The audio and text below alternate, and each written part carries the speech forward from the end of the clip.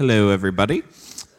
So normally, with Just a Taste, we kind of offer a taste of what is to come. But for purposes that will become evident by the end of this message, I am going to kind of go over the last small group lesson that we just kind of had. So if I can get my first slide up.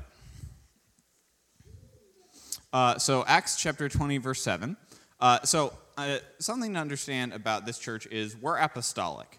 And what that means is nothing more and nothing less than that we are trying to emulate the structure, the spiritual behavior, the Christianity of the early church, because those are the people that God left, Jesus left, to fulfill his work. And so, there's no better place to get a model for the church than the original apostles, even though the apostles were human just like we are. So you got to give them some leniency at times. Anyway, so in the book of Acts, there are tons and tons of examples of apostolic behavior. So this is one behavior. On the first day of the week, when we met to break bread, Paul began to speak to the people, and because he intended to leave the next day, he extended his message until midnight. So that's something that we don't actually really see nowadays. Well, first of all, we don't see people preaching so long that somebody falls out of a window and dies. That's something we don't see. But another thing that we don't see is somebody speaking and teaching a message accompanied with eating. That's just not done. If we have a sermon, if you were to open a bag of Lay's in the middle of, the sermon, I'm sure that whoever is preaching today might give you a dirty look or something. So, okay, next one, please. Acts chapter 2, verse 42, way before Eutychus fell out of the window. They were devoting themselves to the apostles' teaching and to fellowship, to the breaking of bread and to prayer. Again, we see this eating. Why is everybody eating? What's the point? I believe I have one more scripture. Yes. 1 Corinthians 11, verses 17 through 22. The book of Corinthians is not a positive book. If you've ever read the book of Corinthians and think, wow, it seems like Paul's really mad at the Corinthians. Let me give you the reason why. He was mad at the Corinthians.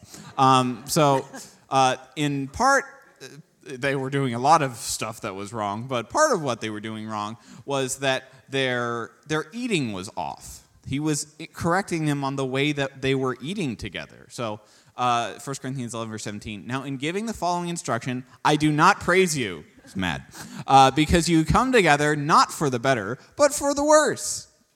For in the first place, when you come together as a church, I hear there are divisions among you, and in part, I believe it. For there must, in fact, be divisions among you, so that those of you who are approved may be evident. Now, when you come together at the same place, you are not really eating the Lord's Supper. For when it is time to eat, everyone proceeds with his own supper. One is hungry, and another becomes drunk. Do you not have houses so that you can eat and drink? Or are you trying to show contempt for the church of God by shaming those who have nothing? What should I say to you? Should I praise you? I will not praise you for this. So again, Paul is correcting them in the way that they're eating. What's all this focus on eating?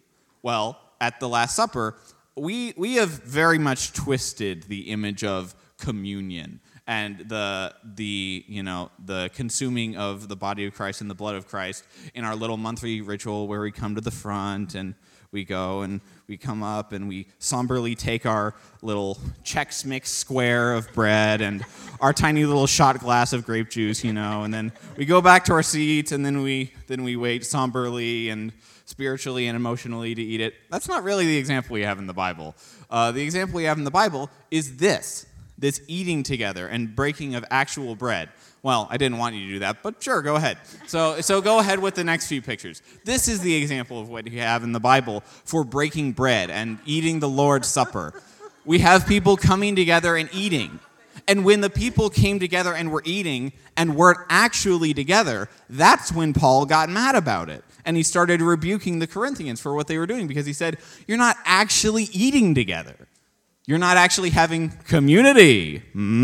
All my small group attendees know what I'm talking about. So it's like when we come together and eat, it's not just because we're eating.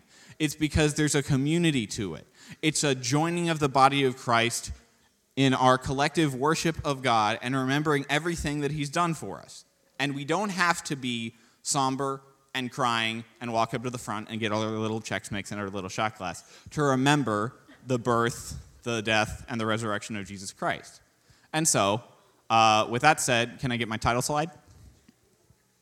Next week, we have a potluck. So, spoiler alert, this whole thing was just one big giant ruse to get you thinking about the potluck next week and how you should come, because community is important. Breaking bread with the body of Christ is important.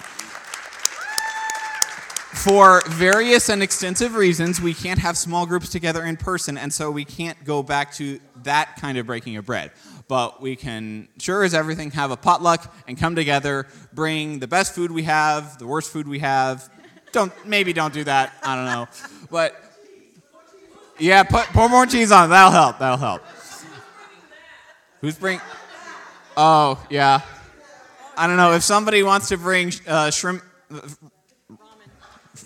fried rice, there we go. I don't know why shrimp fry rice. I don't know how they go about doing that. Okay, never mind. But yeah, come to the potluck. It's community. There's food. It's good for the body of Christ to come together and eat together and have community. So next week, come to the potluck, hang out after service, and let's eat.